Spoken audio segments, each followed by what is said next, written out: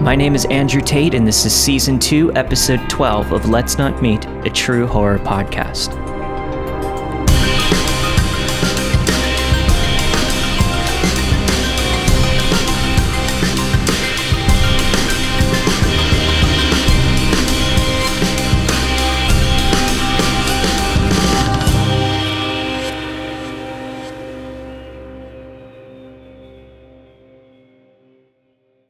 So this was 2 to 3 years ago in India.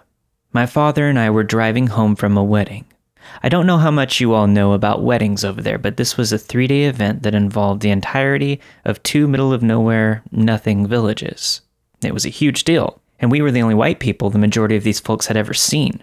That meant near constant attention, no relaxation or any time to ourselves, and sleep came in the form of a concrete slab of a bed with a thin blanket over it, nestled snugly between apparently every drunk uncle the village could hold, all passionately arguing for hours about something in Hindi. I think it was maybe the music, which also constantly blared from concert-sized speakers through the whole village. It was safe to say, by the time we left the wedding, we were already extremely sleep-deprived and out of it. This isn't even the fun part, though. Through an odd chain of events that isn't totally related to the story, while driving home on a single-lane road that had traffic in both directions, dodging donkey carts, groups of scooters, and other drivers, at about 120 kilometers per hour, we get in a head-on collision. I remember realizing what was going to happen a few seconds before it did, closing my eyes, loosening my body, making sure my tongue would be okay, and then bam, the world turned upside down, and then again and again, and one more time. Our car flipped 4 times, landing upside down in an overgrown field near the spot of the accident. The other car was mostly gone, and what was left of it was still on the road. Glass was everywhere. My dad was unconscious. My clothes were ripped to shreds. And there were suddenly voices all around me. I remember being extremely confused and dazed, and I hurt. Why did I hurt? Dozens of people had apparently stopped to flip the car back over to help the American tourists. A few people pulled me out through the left-hand broken window and immediately went back in to help my father on the driver's side. I, extremely confused, exhausted, and scared, most likely concussed, I later found out definitely concussed, wandered over to the road and the other demolished car. I could hear a siren in the distance. An ambulance? Maybe the cops? I didn't pay attention. I also didn't know where my shoes were. Suddenly a man had his arms around my shoulders and was ushering me to an unknown white car, a small distance from the wreck. "I'll take you to the hospital," he said. I asked where my father was and a few other questions. He mostly ignored me. "He's fine. Come on." He pushed me forward, and in a daze I followed, asking about my things, my shoes, my dad. All I had was my phone, which was still in death grip of my hand. He ignored me. "Do not worry. Hurry, get in the car." I did as I was told, though I remember asking a few more times about my shoes. I was barefoot and limping. I remember being focused on my right foot, how it wouldn't work, basically ignoring the guy guiding me away from the accident and the rest of the people. Why did it hurt so much? And where was my bag? The man urged me forward some more, making promises that things were fine. He had them already. Just get in the car. I was barely paying attention, slowly following. Where was my dad? At that point, I guess the man decided I wasn't moving fast enough. He wrenched my phone from my hand, maneuvered me into the back seat, and slammed the door behind me. He was walking around to the driver's side when an ambulance pulled up.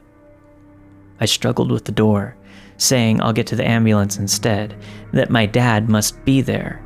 And where were my things? "No!" He slammed the door again, locking it this time. "Be quiet!" At this point I started crying, and was still confused trying to open the unlocked door. blubbering that I needed my things. He insisted he was helping and to shut up. He just kept telling me to shut up. He rushed around, opened the driver's side door, and was about to get in when I heard an almost roar-like sound erupt to my left. Suddenly, my father was there, bleeding, limping, and ignoring the chaos all around us, and angrier than I had ever seen him. "Get my fucking daughter out of your fucking car!" He grabbed the man, who was halfway into the vehicle at this point, and threw him to the ground, unlocked the back door, and rushed around to pull me out. "Dad, where are my shoes? Does he still have my phone?" I obviously asked to thin air as my father was already back a few feet away, shouting, his hands around the man's throat, demanding my phone. With a terrified look, the man pulled it out of his pocket and threw it several feet away, causing my dad to drop him on the pavement in one swift motion and bound after this device. At that point, the man hurriedly climbed into his car and sped away while I made my way to the back of the waiting ambulance, still not processing what had just happened. My dad materialized on the bench next to me a few seconds later, my cracked phone in his hand, and he enveloped me in a huge hug while saying how scared he was. The paramedics moving all around us, securing everything and preparing to drive to the hospital. Everything after that is a story for another time, but random Indian man who most likely tried to abduct me from the accident, let's not meet again.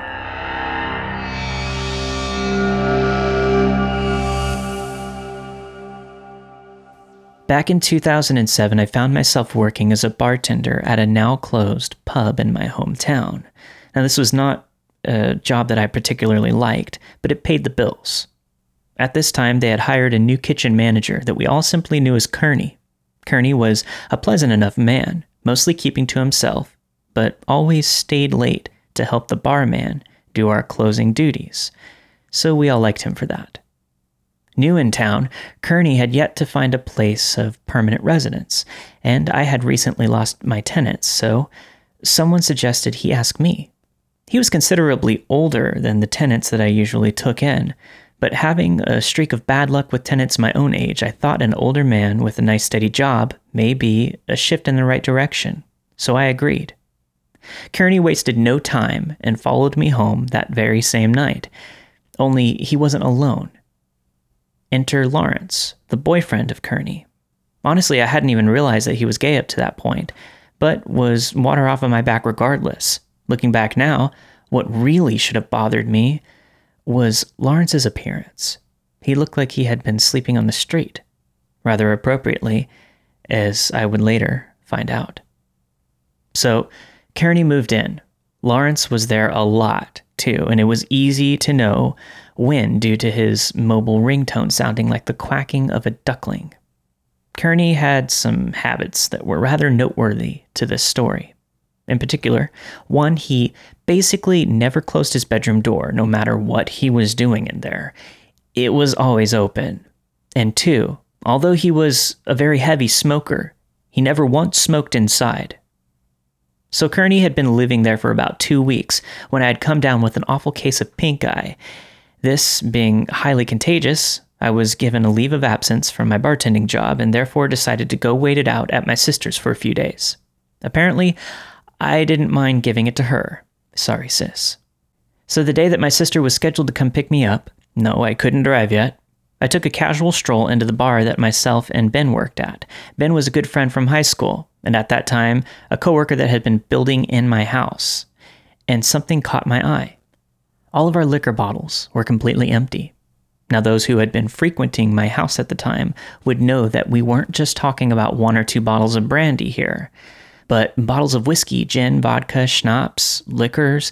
Basically, it was a fully stocked bar that could host a pretty big party without requiring much in the way of additions. So I called Kearney in, asking him what he knew about this, receiving feedback that Lawrence and he had been on a slight drinking binge.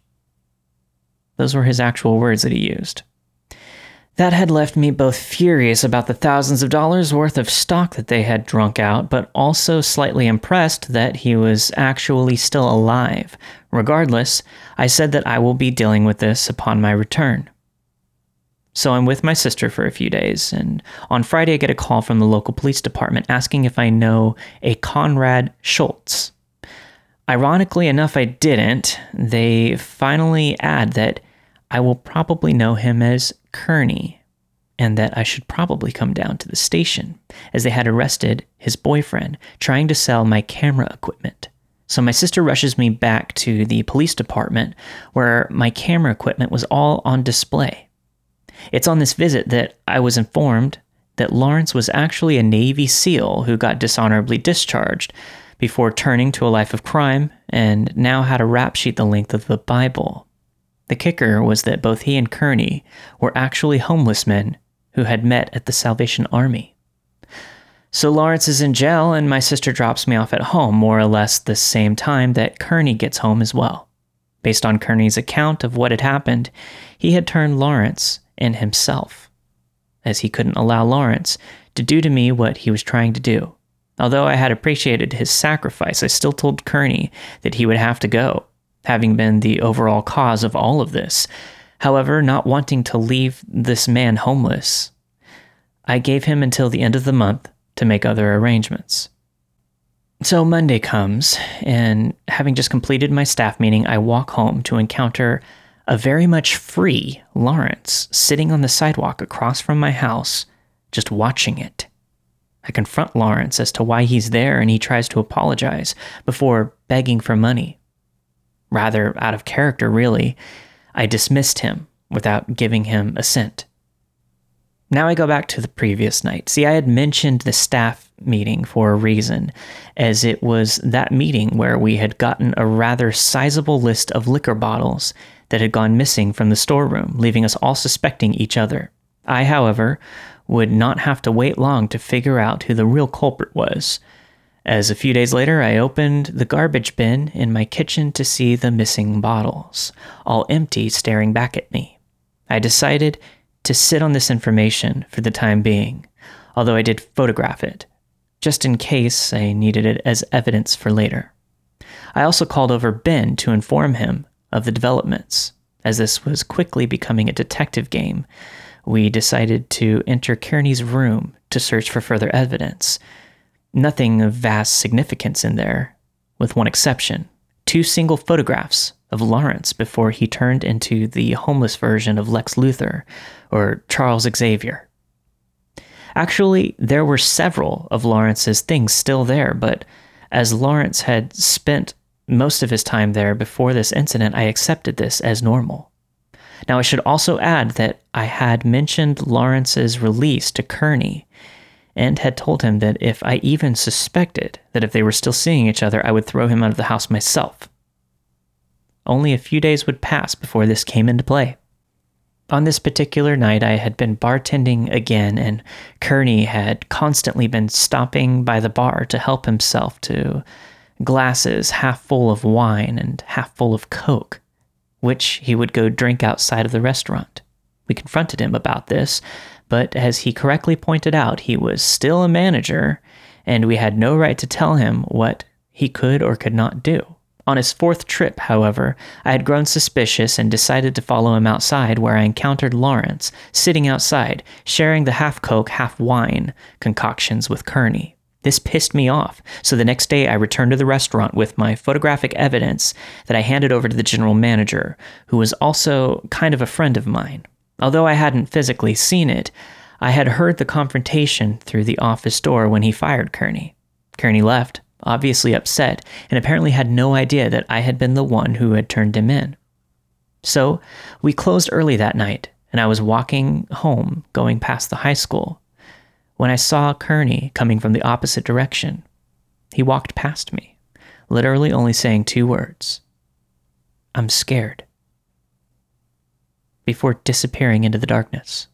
That would be the last time that I would ever physically lay eyes on Conrad Schultz. So we reached the final week before Kearney's eviction was going to take place. Ben had come to stay with me for that duration as we both wanted to monitor the situation and make sure that nothing else happens. It was in this week that Kearney's behavior suddenly changed. He was constantly smoking in his room and his door was closed 24/7. In fact, neither Ben nor I had caught so much as a peek of him in that entire last week, which we hadn't thought much of at that time. So, the day of Kearney's eviction comes around. Ben had gone home for a few hours and I finally hear Kearney's bedroom door open and someone walks out, opens the front door, and leaves. I follow him outside, but somehow he had already completely disappeared. What was left, though, were his house keys, indicating that he obviously wasn't planning to come back. I took a look at his keys, noticing something strange. Although the correct keys were on the keychain, there were several that weren't mine. Why would he leave me the wrong keys?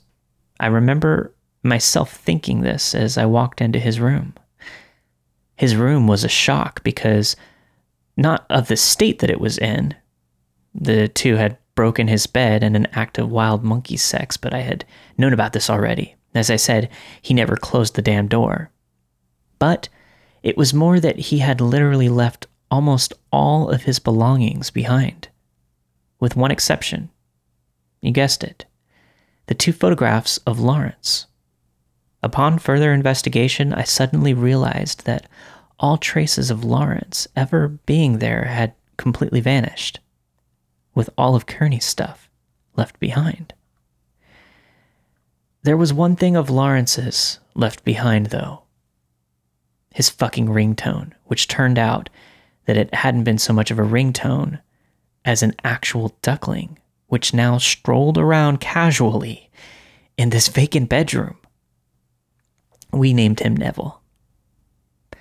So Ben returns and gets updated about the developments, both of us thinking that the way he left was rather weird. Of course, the whole thing had been weird. It was only when I asked the infamous question that all of this became a conspiracy theory.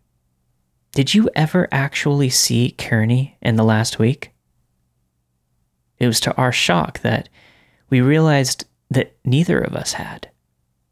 Suddenly putting puzzle pieces together, the changing habits, Neville the duck, the wrong keys, only Lawrence's stuff being gone. It was to great discomfort that we both asked the question, who had really been living in our house this last week? During the last few days, Ben and I went on a mission searching the town, crawling into drain pipes, trying to find any trace of Kearney's whereabouts, but they all added up to nothing. Conrad Schultz had simply vanished off the face of the earth. That wasn't the case with Lawrence, though. No, he was still around, having made some new homeless friends. We encountered him several times begging in the streets. I asked him every time, "Where's Kearney, Lawrence?" But he acted like he had never even heard of him. The last time I would see Lawrence was across from work, attempting to break into a car. I had called the police on him, and they arrived rather quickly, arresting him on the spot. While he was being led away by the police, I shouted after him one last time, "Where's Kearney, Lawrence?" But he just ignored me and let the cops drag him away. The next day, I filed a police report, reporting Kearney as a missing person and suggesting that Lawrence may know something about it. But nothing ever came of it. So Lawrence, I don't know if you did something to Kearney or not, but if you did, let's not meet again. Oh, by the way, for those of you asking about Neville the duck, we kept him for quite a while, but due to the malnourishment he had received his first few months, he never grew and ultimately passed away. Also, for those of you wondering if anything came of the case, unfortunately not. I should probably add that South Africa has a unique way of closing cases, as in, after a month or two, they just send you a text saying, "Case closed due to lack of evidence of case closed with no arrests." I didn't get one in this case, but I did get one in an armed robbery I fell victim to back in 2017. So not too hopeful that they did too much. Regarding Lawrence, I saw him one more time after him getting arrested. He was only locked up for about a week. After that, though, he disappeared. Not sure if he left town or got arrested again.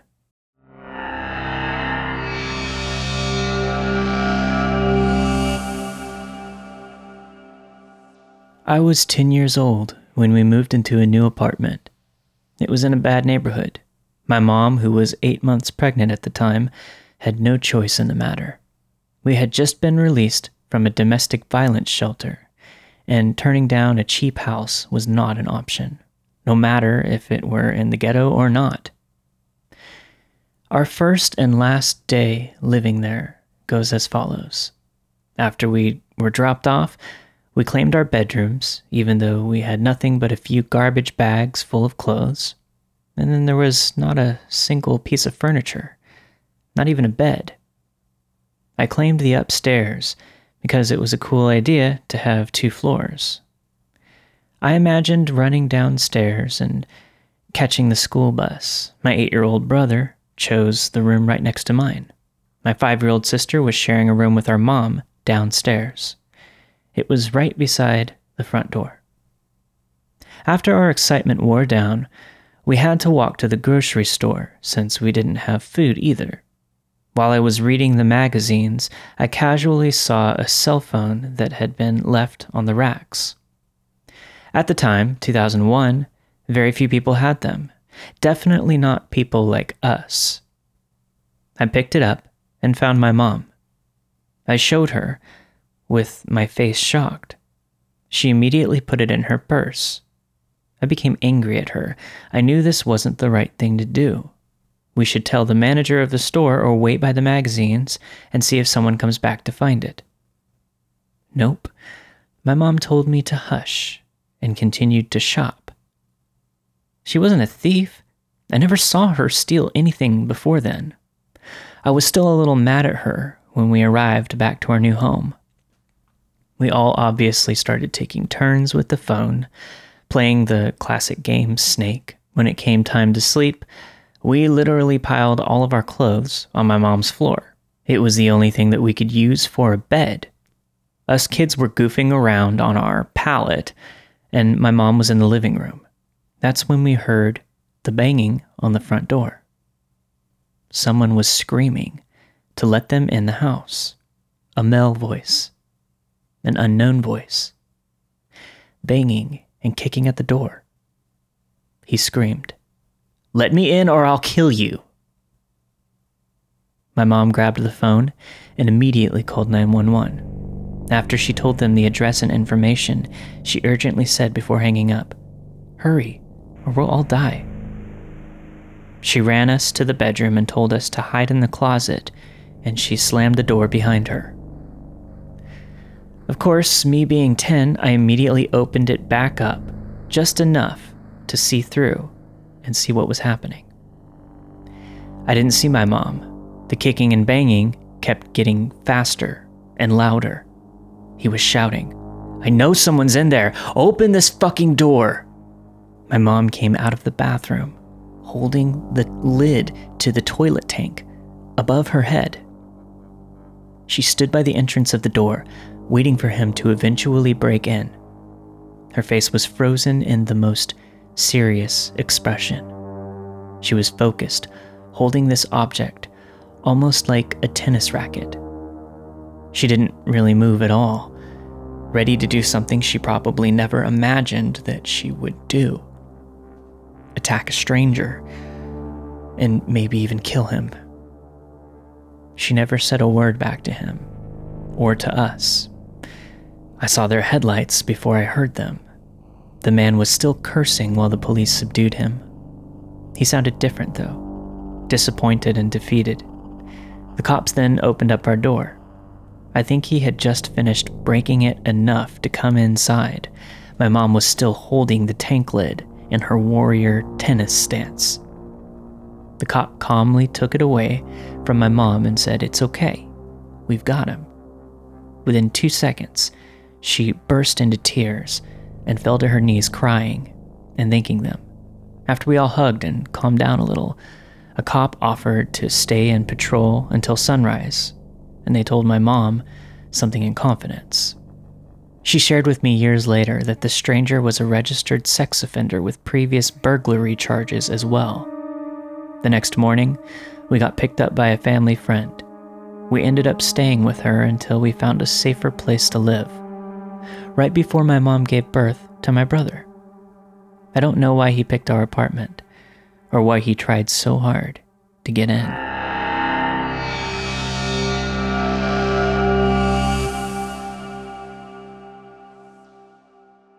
When I was around 15, I started babysitting a family with 3 kids, 2 boys, 1 girl.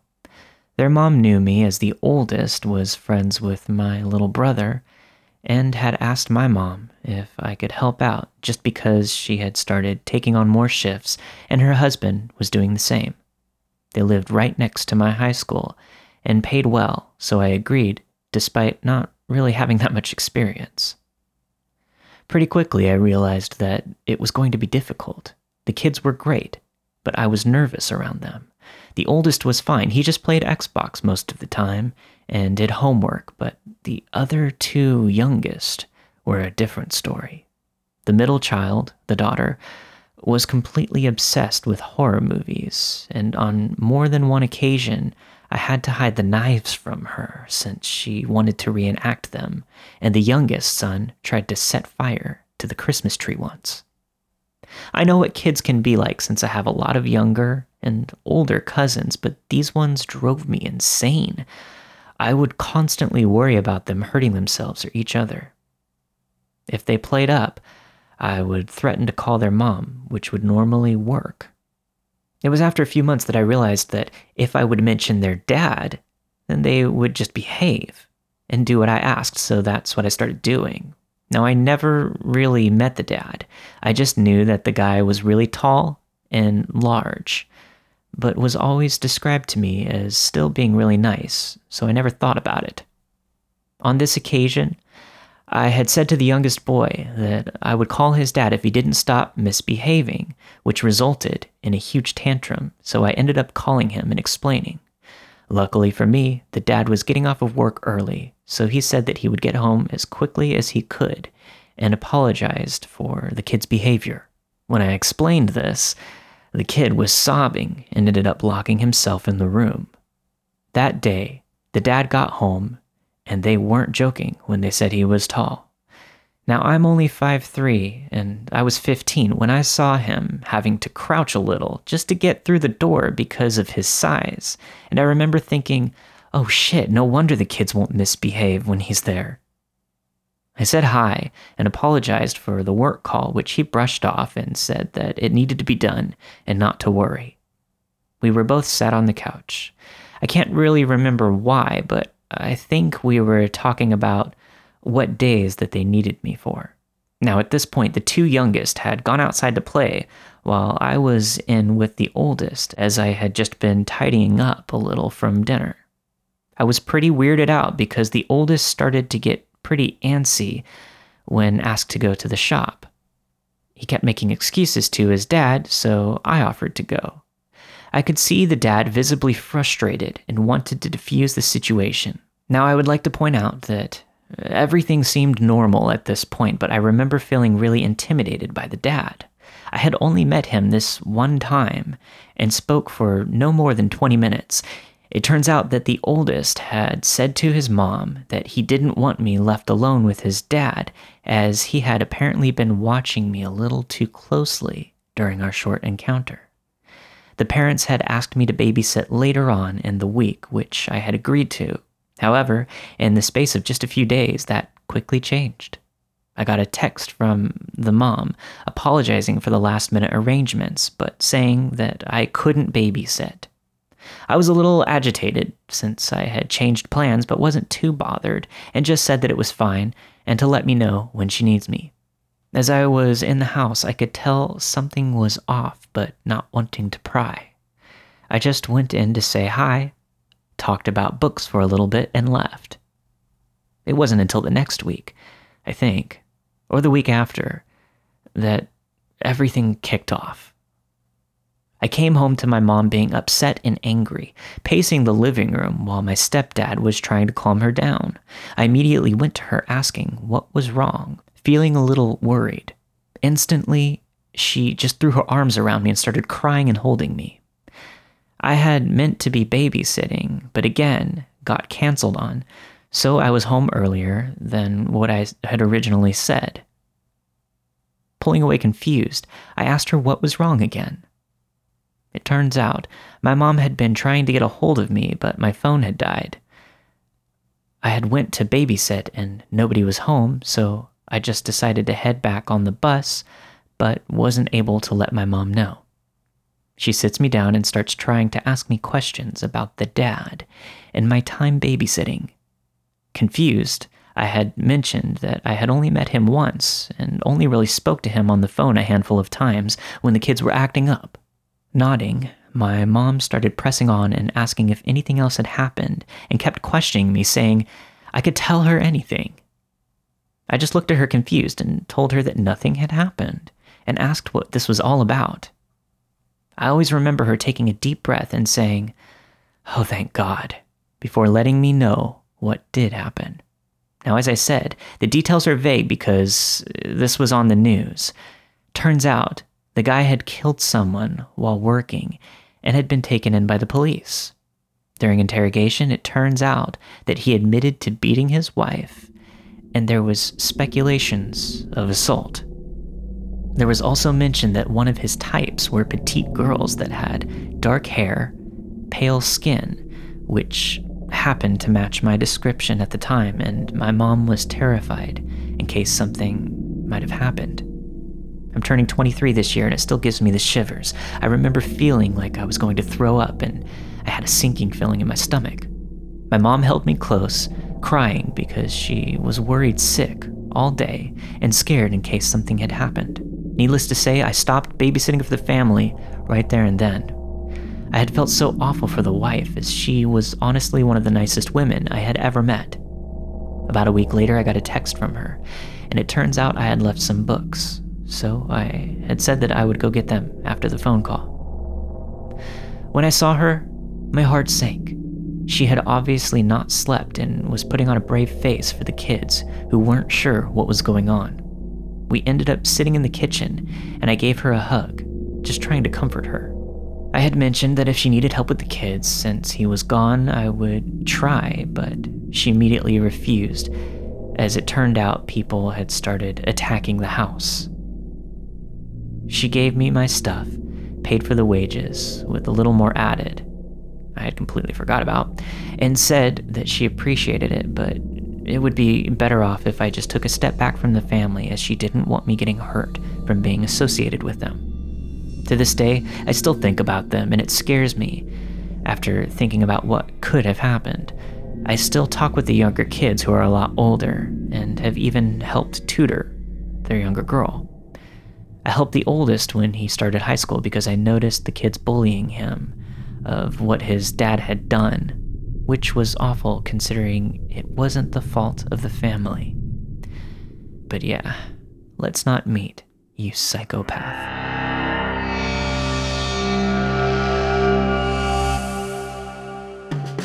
Thank you for listening to this week's episode of Let's Not Meet, a true horror podcast. This week you have heard Stranger at a Car Accident in India by Miss Madine, My Boss Was a Homeless Man by Tinder Guy 11, Tank Lid by Jenna Ferry, and finally Why I Don't Babysit for People Outside of My Family by Sunflower Seeds 96. And for my Patreon subscribers out there, don't forget I released a bonus episode this weekend.